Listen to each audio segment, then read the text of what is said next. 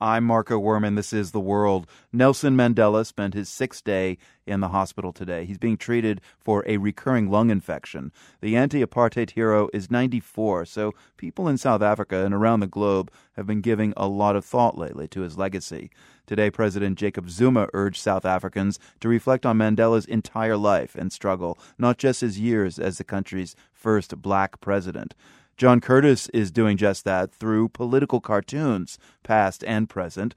Curtis runs AfriCartoons, which features the work of South Africa's top editorial cartoonists. AfriCartoons got its start as a showcase for cartoons about Nelson Mandela. And John, you think it's important to show the life of Nelson Mandela through political cartoons. Tell us why. Well, I think of all the personalities out there, his is obviously one that cartoonists have really embraced.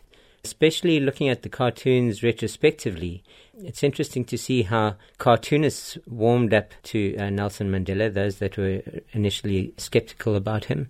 And it's also interesting having a look at the way his story evolves through political cartoons. It's noteworthy, too, that for a subject like Mandela, cartoonists had been forbidden by the South African government for a long time to draw him. Tell us about that ban. That's quite right. It was a ban called the Banned Persons Act. It was promulgated in 1950 as part of the Suppression of Communism Act.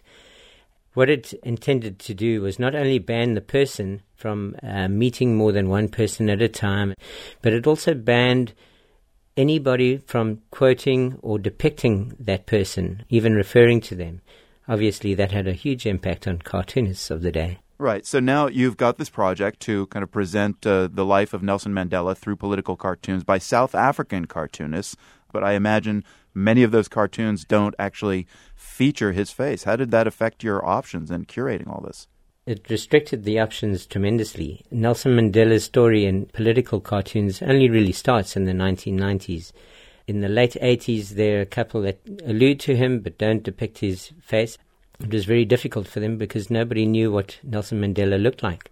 And they had to borrow from descriptions from people who had visited him. And there was a poster that was created in the Netherlands, which some cartoonists imagined how Nelson Mandela would look 27 years after anyone had last seen him. So there weren't any pictures anybody could use at the time to kind of at least understand what he looked like? I understand some of those political cartoonists in South Africa couldn't draw him, but just imagining him? No, there were one or two photographs that were taken of him while he was on Robben Island, but they weren't broadly distributed, and cartoonists certainly didn't have access to them in South Africa. So as far as that ban, did South African cartoonists comply with it, or did they figure out clever ways to work around it? A couple of the cartoonists in the late 1980s started to work around it. They would allude to Mandela, which was also in conflict with the law, but they started to do that in the late 1980s when it started looking like things were about to change. Right. And when did the ban kind of get ignored altogether? Was it before Mandela actually walked out of prison? Yes, by 1989 it became clear that the government wasn't going to charge people for contravening the Banned Persons Act. But they'd still not seen him, and they were really challenged to imagine what he would look like the day he walked out of prison. Mm.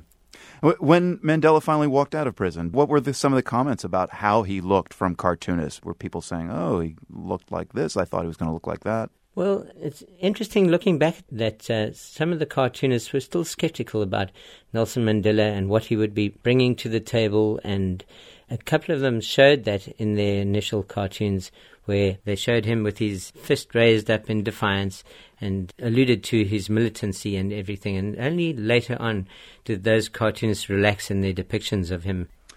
I'm wondering, too, with time having passed, how the community of cartoonists in South Africa has changed since the end of apartheid.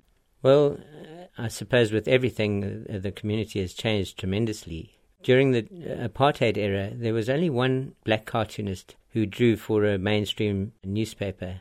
And now, probably half of the cartoonists in South Africa, there are about 30 in all, are black cartoonists. So it's wonderful how cartoonists have become more representative of the country.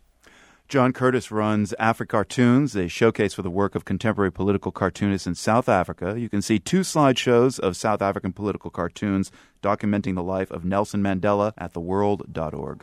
John, thanks very much. Thank you very much.